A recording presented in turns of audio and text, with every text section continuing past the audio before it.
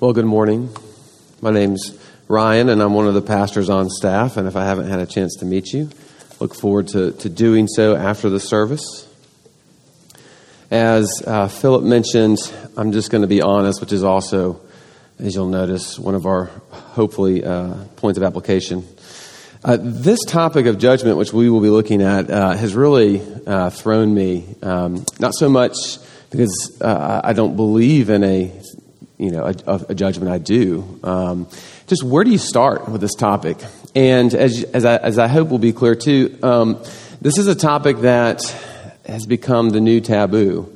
So maybe I'm just speaking to myself here. I hope that as we get into the text and get into this topic for us, you'll forgive me for areas where maybe I have not spoken where you'd like me to, and perhaps try to afford me some grace in the areas where I choose to land on this. All to say, I'm going to pray after I read God's word for us to help him teach us this morning on a topic that is so grand and huge, and what it would have for us, what it would say for us this morning. So we're looking at the book of John, chapter 3, verse 31 to 36, and then the book of Revelation, authored by John, chapter 6, verse 10 to 17. I added 2 verses there. So let's give our attention to the reading of God's word. John chapter 3. He who comes from above is above all, and he who is of the earth belongs to the earth and speaks in an earthly way. He who comes from heaven is above all.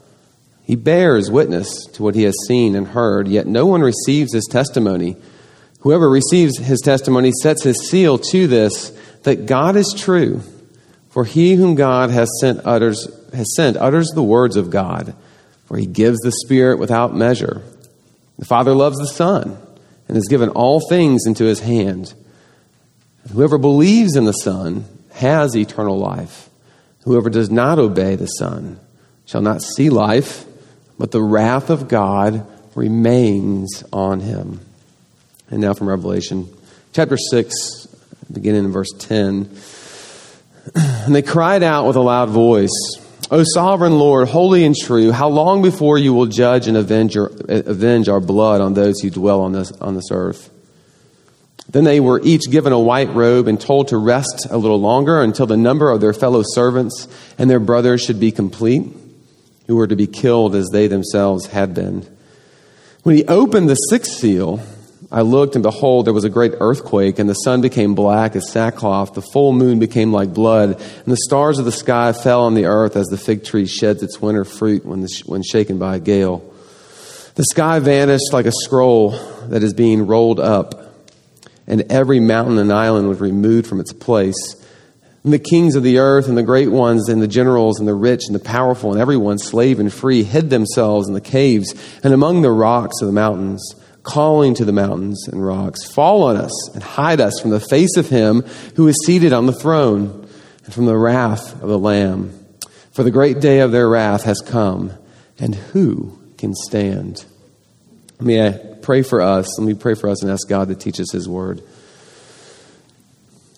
Heavenly Father, we give you thanks for this morning. We give you thanks for your word. We pray that you would help us this morning to make complex things simple, Lord, to make your truths, which are knowable to us in ways that would impact our lives and change us. We pray, Lord, that you would give us, as we do ask often, eyes to see and ears to hear. We pray this in your Son's name. Amen.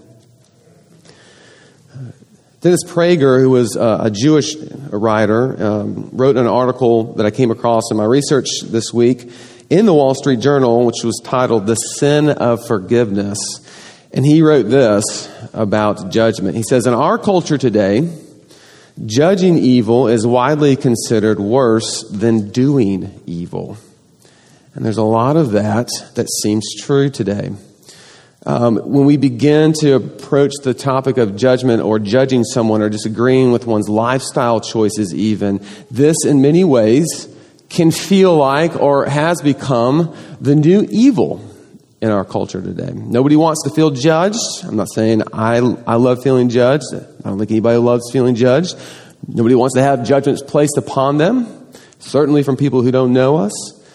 It seems the worst thing that you could possibly do today then is to tell somebody that you're wrong. Because all of that implies some type of judgment that is being made about them. And in this way, judging someone or even believing in a final judgment, as Christians believe, in many ways feels like the new evil. But this is very ironic to me as we get into this, because while we don't like judgment, what we do love is justice. Justice is something that we fight for, and we should. Justice is something that we want to work towards. Justice is something that we march for. Justice is something that we support. And that is a Christian thing to do. We would not disagree with that. We want those things. And we want to be agents of justice. At least Jesus calls us to be agents of justice in our schools, neighborhoods, city councils, governments, the whole way through. No one would stand up here today and say what this world needs is more injustice. I hope. But why I say that's an irony is that the way the Bible addresses judgment for us is that you cannot have justice without judgment. Let me say that one more time. You cannot have justice without judgment. If I were to hit you after the service, and I won't, that's just not who I am, the only way that there would be justice for you is if a judgment was made upon my action. Ryan, that was wrong.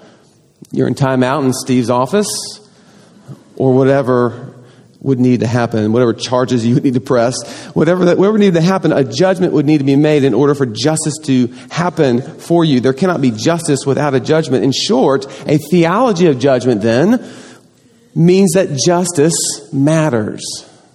And I guess I start here because I know sometimes, and maybe I'm even anticipating too much, that the word judgment today just is so off-putting.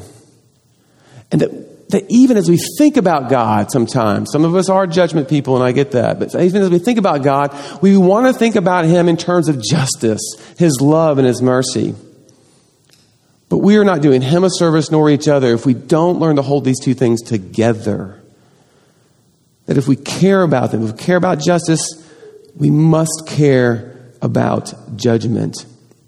And if we care about justice coming into this world, we have to begin caring about a judgment that has the ability to do that.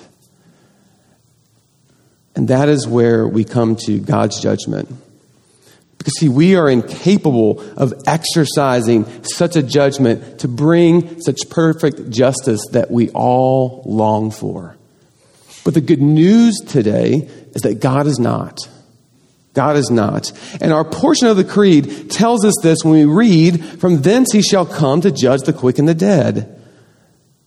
And what that means is that God promises perfect justice through perfect judgment. Now, what I want us to look at this morning, and again, we're going to start at the 30,000 foot and move quickly to like ground level, hopefully.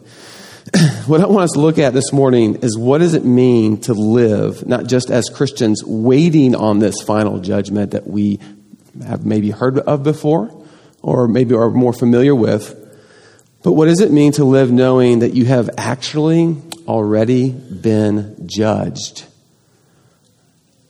and have been found innocent because of God's judgment on Jesus? Something I don't know that we traffic in much.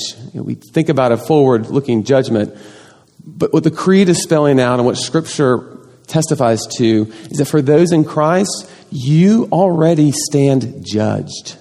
That's what the cross is. And the question that I have for us this morning is, do you live like that?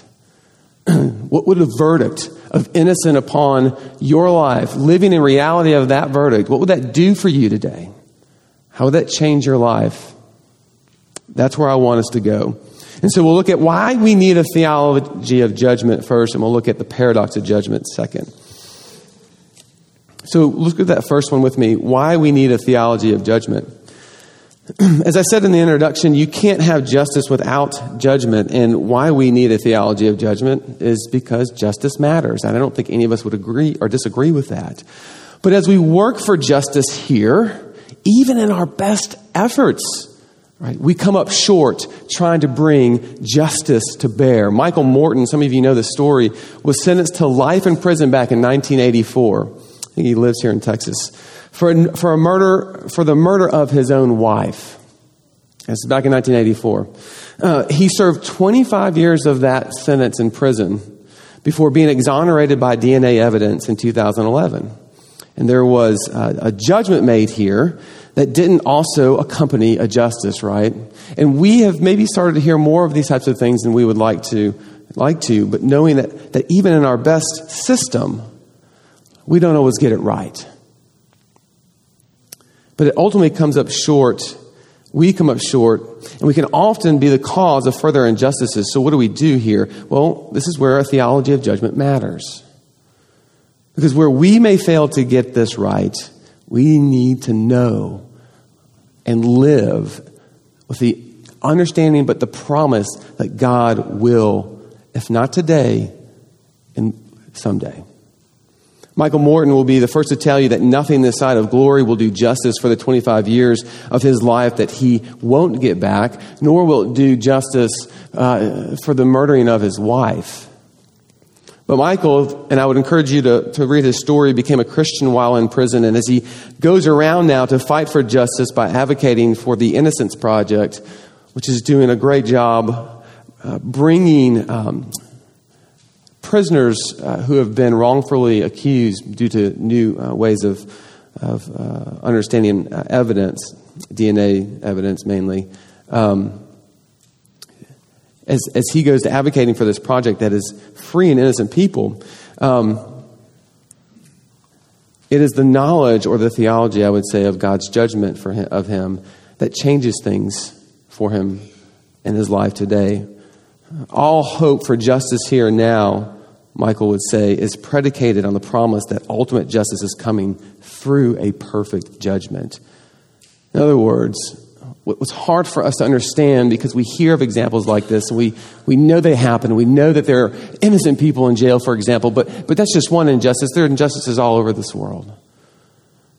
What's hard for us to understand because of the systems that we live in is the trust that God's judgment system isn't like ours.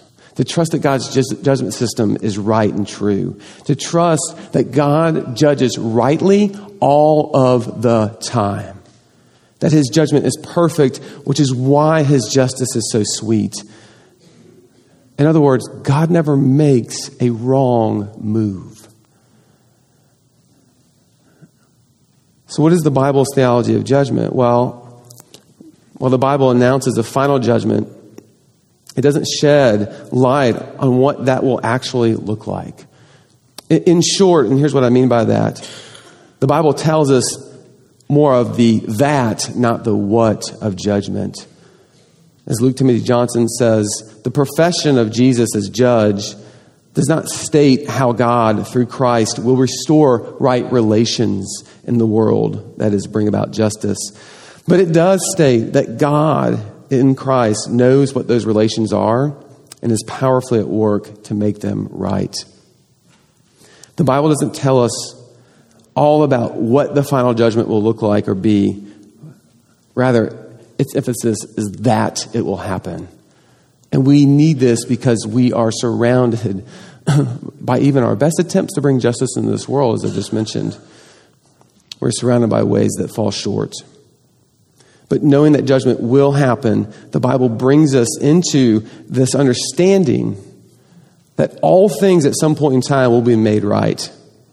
And that this judgment that the Bible speaks of is a judgment where all will give account of themselves to God. That's the truth of the Bible, what it professes in this way. In other words, you will be judged for your actions and what you have done in this life, and the part of the reason the Bible even announces a final judgment, and so you can know what to expect and know how to make yourself right before God. There's no surprises here. It's one of the things I love about the topic of judgment, is there's no sort of hidden door here.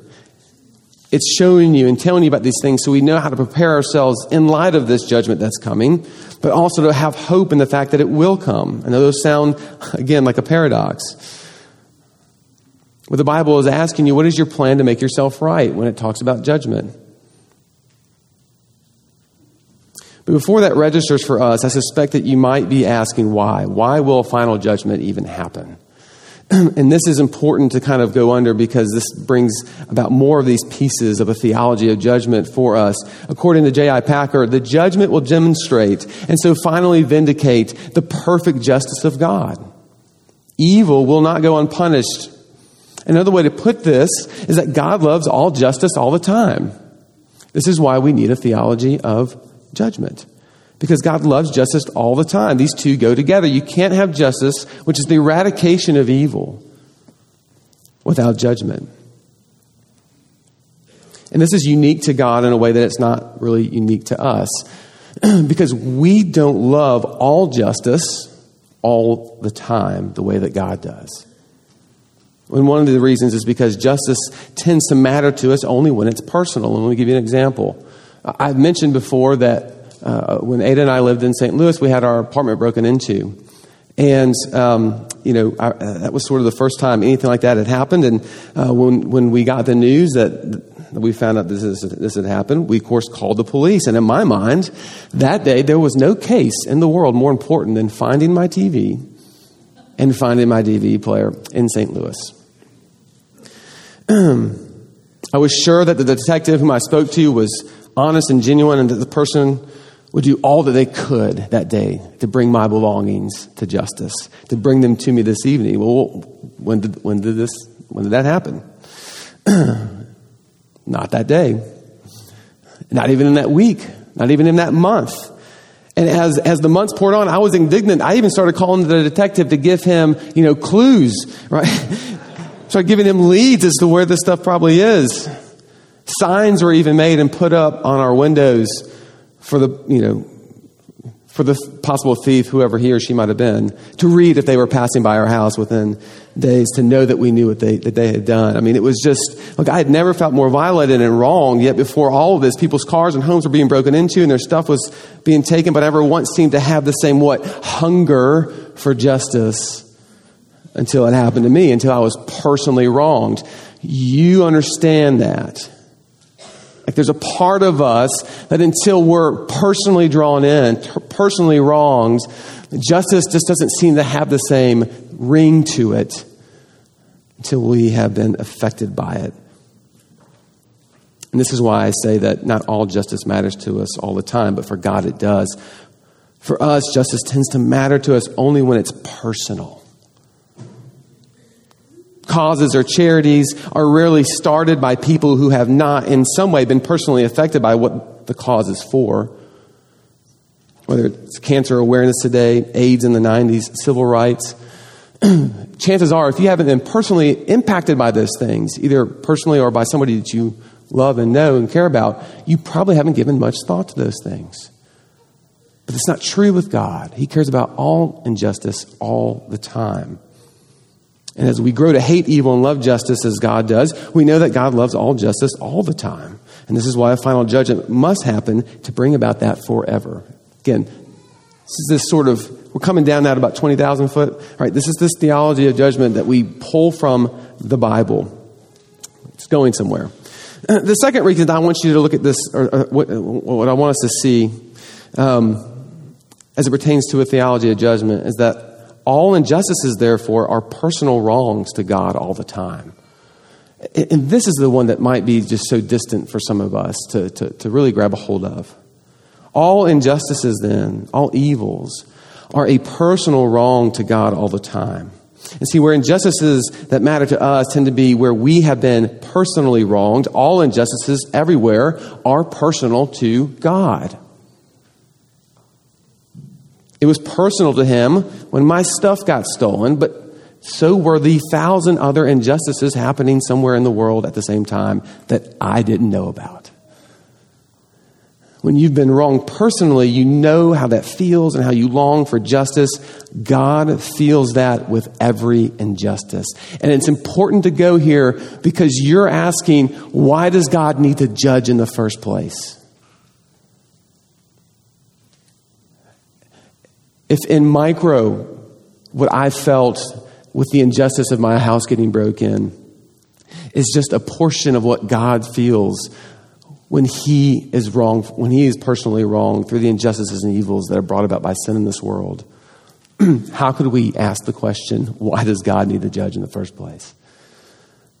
The Bible calls this sin, and sin is God being personally wronged. I think sometimes we need a new way to listen to this. Sometimes our terms can become stale. Sometimes we can hear these things, and it's like, yes, I've heard this over and over again, but how do I understand that personally? You've been personally wronged. Now magnify it times infinity. This is how God feels about sin in this world. It's how he feels about injustices, about evil, about the things that happen to you and the things you do to other people. And so if we're going to care about justice again, let's go back to the top. We've got to care about judgment. We've actually got to long for it.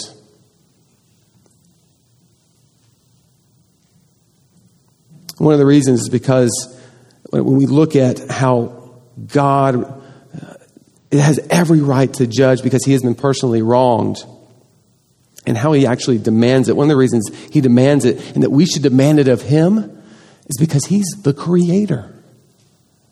Right, now we're getting into some real theology here, right? He's the creator of all things. All injustices to God's creation then are personal wrongs to him. Think about that for just a second. And you don't have to think about it much. If you have children, you know that any injustices, any wrongs done to your kids, how does that make you feel? It is a personal affront on you. Like, we will be at that PTA meeting to talk about things. Like, we will get up and go. All injustices and wrongs to God's creation are personal wrongs to him. I can't fathom that. It makes me actually, it relativizes. It makes me sort of, how should I put this? It makes me rethink about how wronged I was when my TV was broken or stolen. I mean, it's just like, and this is, I gotta be careful about this because that's a small thing. There are big things here that this is why this is hard. A theology of judgment does not ever say, get over and forget about the ways that you've been harmed and wronged. Please don't ever hear me say that. Those things matter, and the gospel cares about those things, and the gospel is working to right those things. But all injustices to God's creation are personal wrongs to him.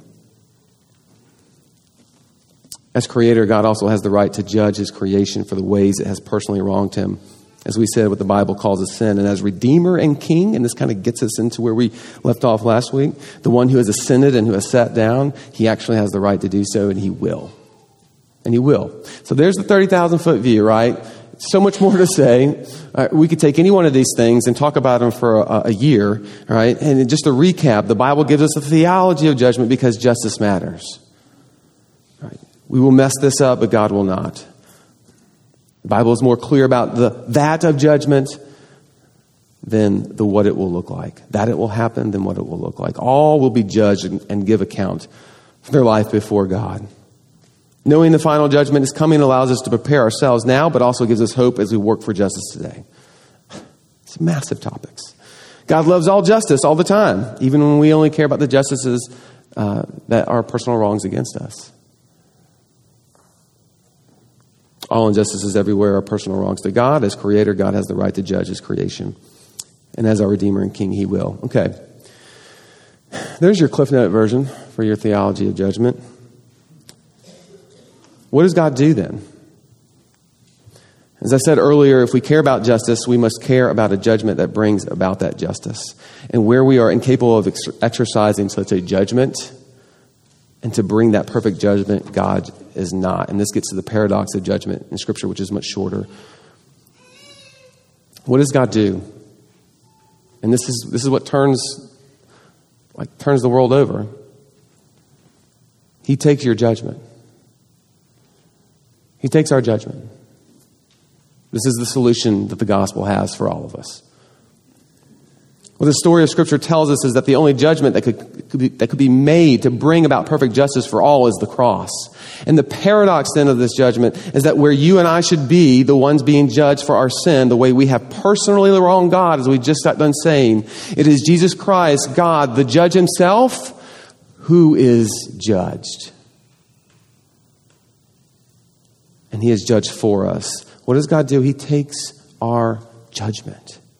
You have been judged if you find your hope in Christ.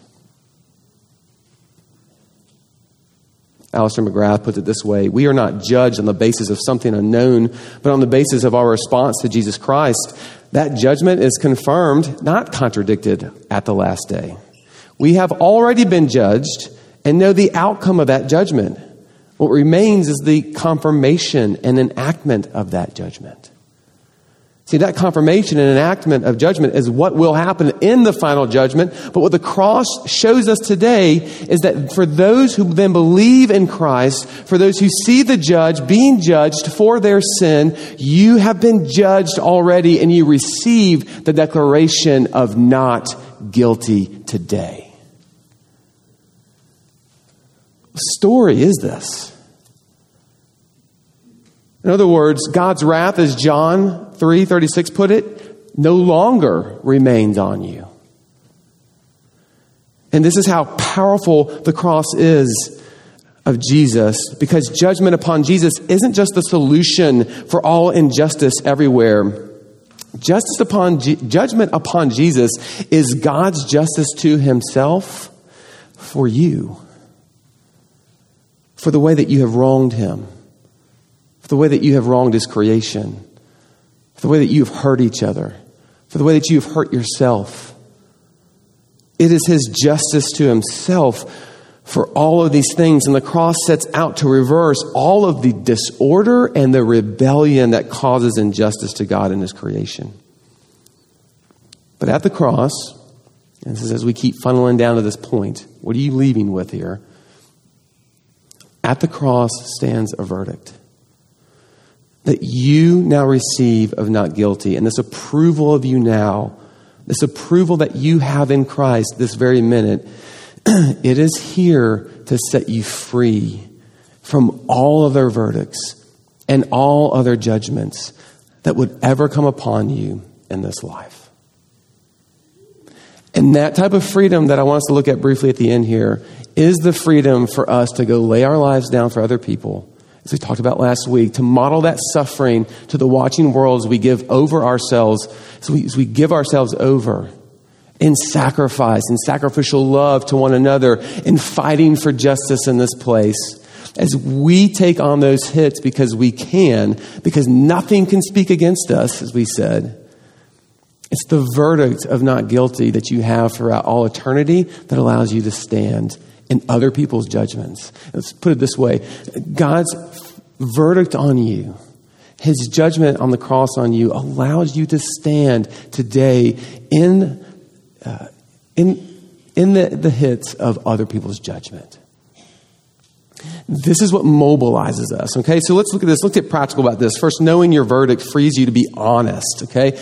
Yes, I'm skipping over the first one there on your handout because it just would be overkill from last week. It wouldn't make much sense if you were just visiting today, and I'm more interested in time at this point. So we're going to skip to that second one. If you'd like to know how submission and liberty work, please invite me to lunch, and I will tell you how that works. Would love to tell you how that works. So I'm having to do some editing, but knowing your verdict today, knowing that you are judged already today, frees you to be honest. And if we have been judged today, we do not have any reason to hide. This is what the theology of judgment, one of the things the theology of judgment wants to do for you, is to keep you from hiding. Alistair McGrath has this story where he talks about the shepherds of East Anglia. And these shepherds would place wool in the coffins of their dead to let God know that they were a shepherd. And thus, the folklore goes, he would then understand them and he would know why they hadn't been to church. The whole point is if God knows he's a shepherd, he knows all the work that he's been doing. He knows all the time it's been taken, to get out in the field and to care for those things he's supposed to care for. Like God would understand him. And if he understood him, if he knew who he was, then he would understand why he hasn't been to church. and he would let him into his pearly gates, is kind of how the theory goes. Do we understand that in God's judgment, we are being judged by someone who understands us? Not just understands us, but knows us, cares about us. We don't have to make excuses anymore. We don't have to hide it. If we have been judged already by this God, why would we hide? See, if you're a Christian, how many of us go about our day reflecting on the reality that God knows everything there is ever to know about me? He knows more about me because he knows tomorrow. He knows it all. He knows your motives, your desires. He knows everything. And that puts a smile on your face. To me, it makes me squirm. It's uncomfortable, right, for anybody to know that much about me. But he does. This is who you go to. This is who is judging you. You don't have to put wool in your coffin to create some type of excuse so that he'll understand you and then let things go. He has seen you and he has judged you. And that judgment that we look to was on the cross for everything that you are. This should make us feel a little uneasy. Our spouses, our best friends don't know this much about us. I read an article a while back about how Google is now the place where people go to ask questions they would never ask another human being. And what the article found out is that Google, a search engine, by the way, not a real person, a computer, knows us more than the average person. They also went on to say that Google knows us better in many ways than a spouse would know us. Why? Because we don't want to be judged. Like we don't want to ask the questions to our friends and to our spouses because of the shame and the guilt or whatever it is that would come upon us. We don't want anybody to know these things. And so we'll just type those things into a computer and nobody will. Somebody knows. Let's put it that way. No, actually somebody does know, and it's God himself, right? This story was interesting because it highlighted the fact that we are sort of shaping our life around the idea that hiding can happen. And if the church is somebody that could shed light on that, we're the one place where we know that hiding cannot happen.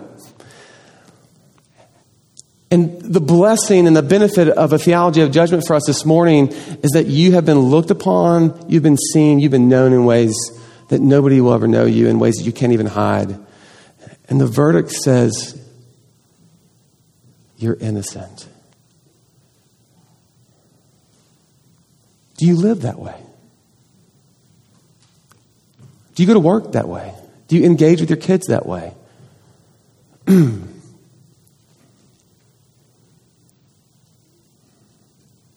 Knowing your verdict frees you to be honest. And one of the ways that God instructs us to be honest, that is for our benefit as a grace to us, is in the grace of repentance. But if we are still, going about our lives as if we can pull one over on God himself, then repentance isn't a grace, right? Repentance is a curse.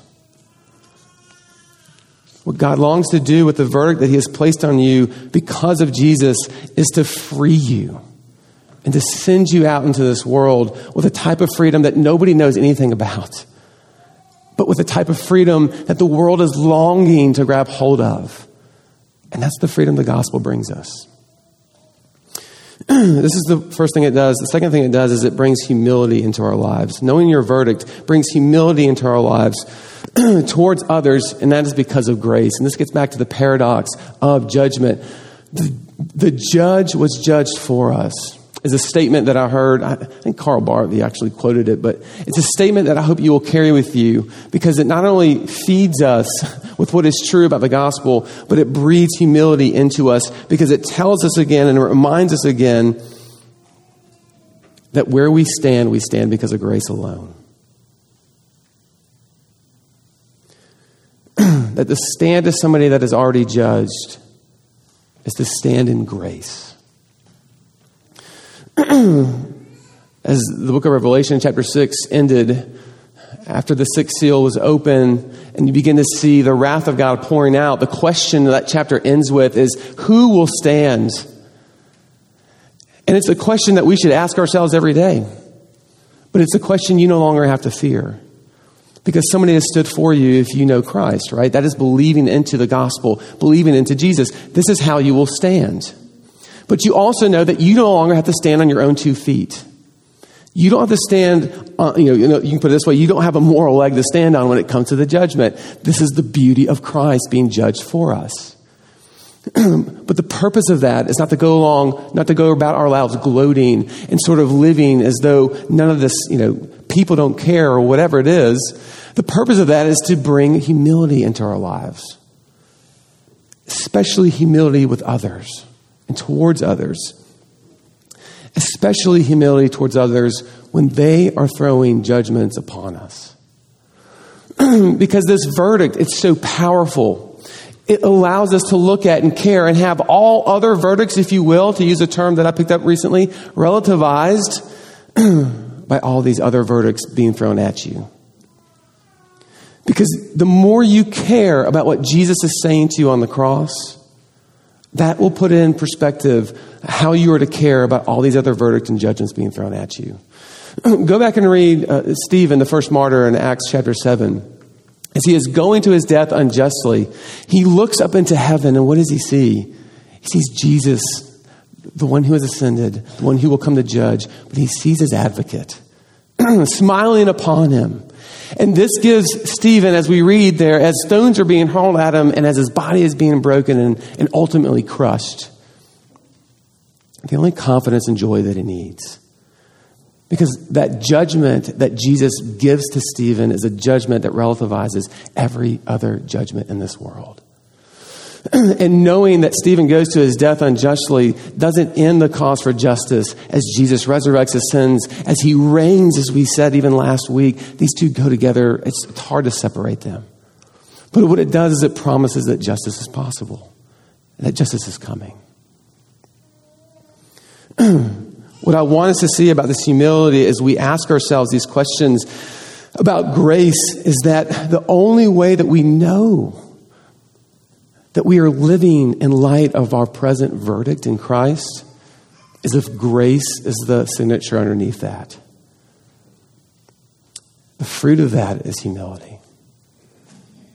Is the grace of Jesus wonderful salvation working humility into your lives?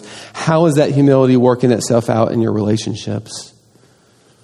Are you living off the record of the judge who is judged for you? Are you attempting to live off of some portion of your own record? Because that will not produce humility in your life. That'll only produce more pride. And as you move along in life in that direction, now you have the real problem of answering the question, how will I stand? I'm not trying to remove any fire and brimstone from this sermon, because I believe in a future judgment, and I believe that there will be two camps of people. Those hiding in Christ and his record and his judgment upon them, and those who have refused. There is no middle ground here. Unitarianism is a lie from the pit of hell. The gospel is the only thing that brings truth into this world because it knows of all the other truths in this world that haven't even happened yet. It is a message for you to get out from under God's judgment, but rather to be seen in light of this verdict that has been pronounced on Jesus. That has to bring humility into our lives. It has to be the mark of the church for us. Are you longing for that?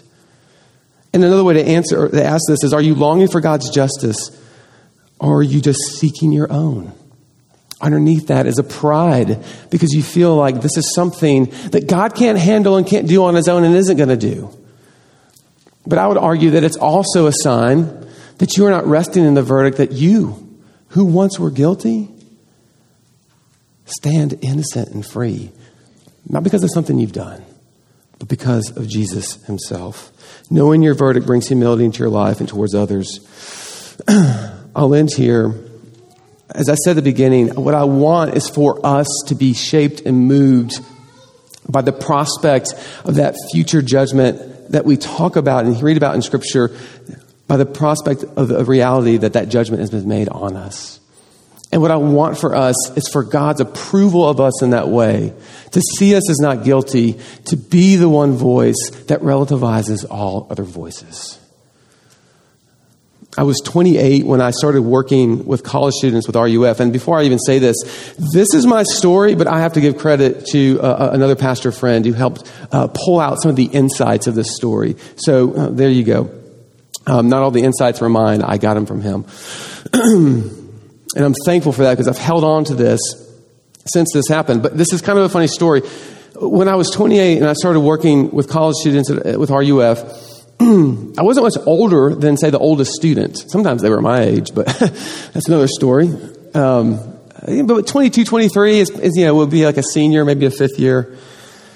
And on one occasion, a guy that I'd become friends with in town, he started dating a senior in our group. And so when I say a guy that I'd become friends with, I mean a guy my age. He was about 27, 28 at the time. And he started dating this girl. Well, her roommate, who was close friends with her, hated this. She had big problems with it. She said, Ryan, we got to meet. I want to meet. I want to talk about this. And I didn't really know what it was until I sat down in front of her, and she went on for another 30 minutes about how could I allow this to happen? How could I be encouraging this? I don't remember much about the conversation other than just the words, "This is gross." Like, this is just gross. These two people, like, they can't, why would this even be something that you'd be for? And then she says this, after, another round of "this is gross," she goes, Ryan, this would be like me dating you.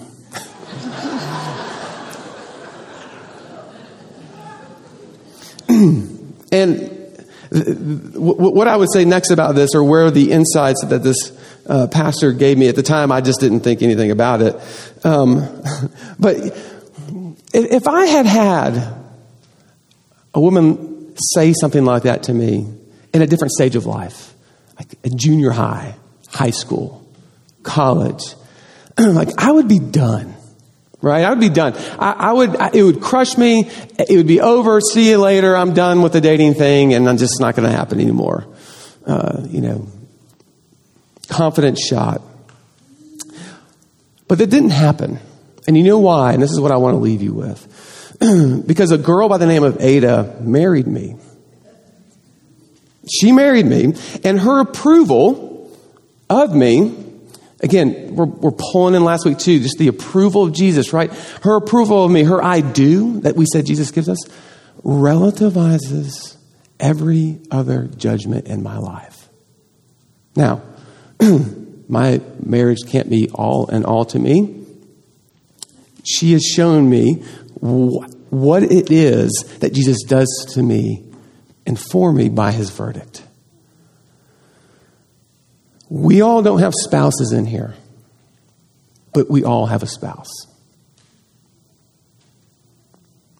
And his name is Jesus, and his verdict and his approval over you as your judge has the power and the ability to set you free from all other verdicts aimed at you. Past, present, and future that would be landed by others. And even yourself, I suspect, because oftentimes we are our worst enemies.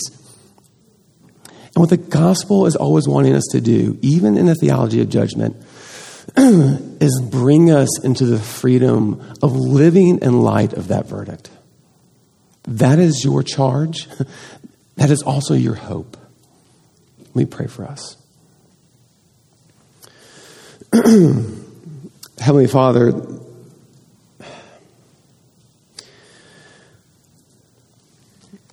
we thank you that you are a God that loves justice, and because you love justice, you are going to judge. You have judged already by bringing creation into this world. And as we sit here in all different spheres of life, wondering what it is that God knows about us, would you give us the peace and the confidence and the humility even to know that you have seen us all and you have said not guilty. That your approval of us rains down on us from your throne. And may this verdict, like any other verdict in our lives that gives us the confidence to know that this is the one that matters, may this one be the one that matters. May you infuse that into our hearts and our lives. May we become a people who love judgment, not just for judgment's sake, but love judgment the way that you do. We ask this all in your Son's name. Amen.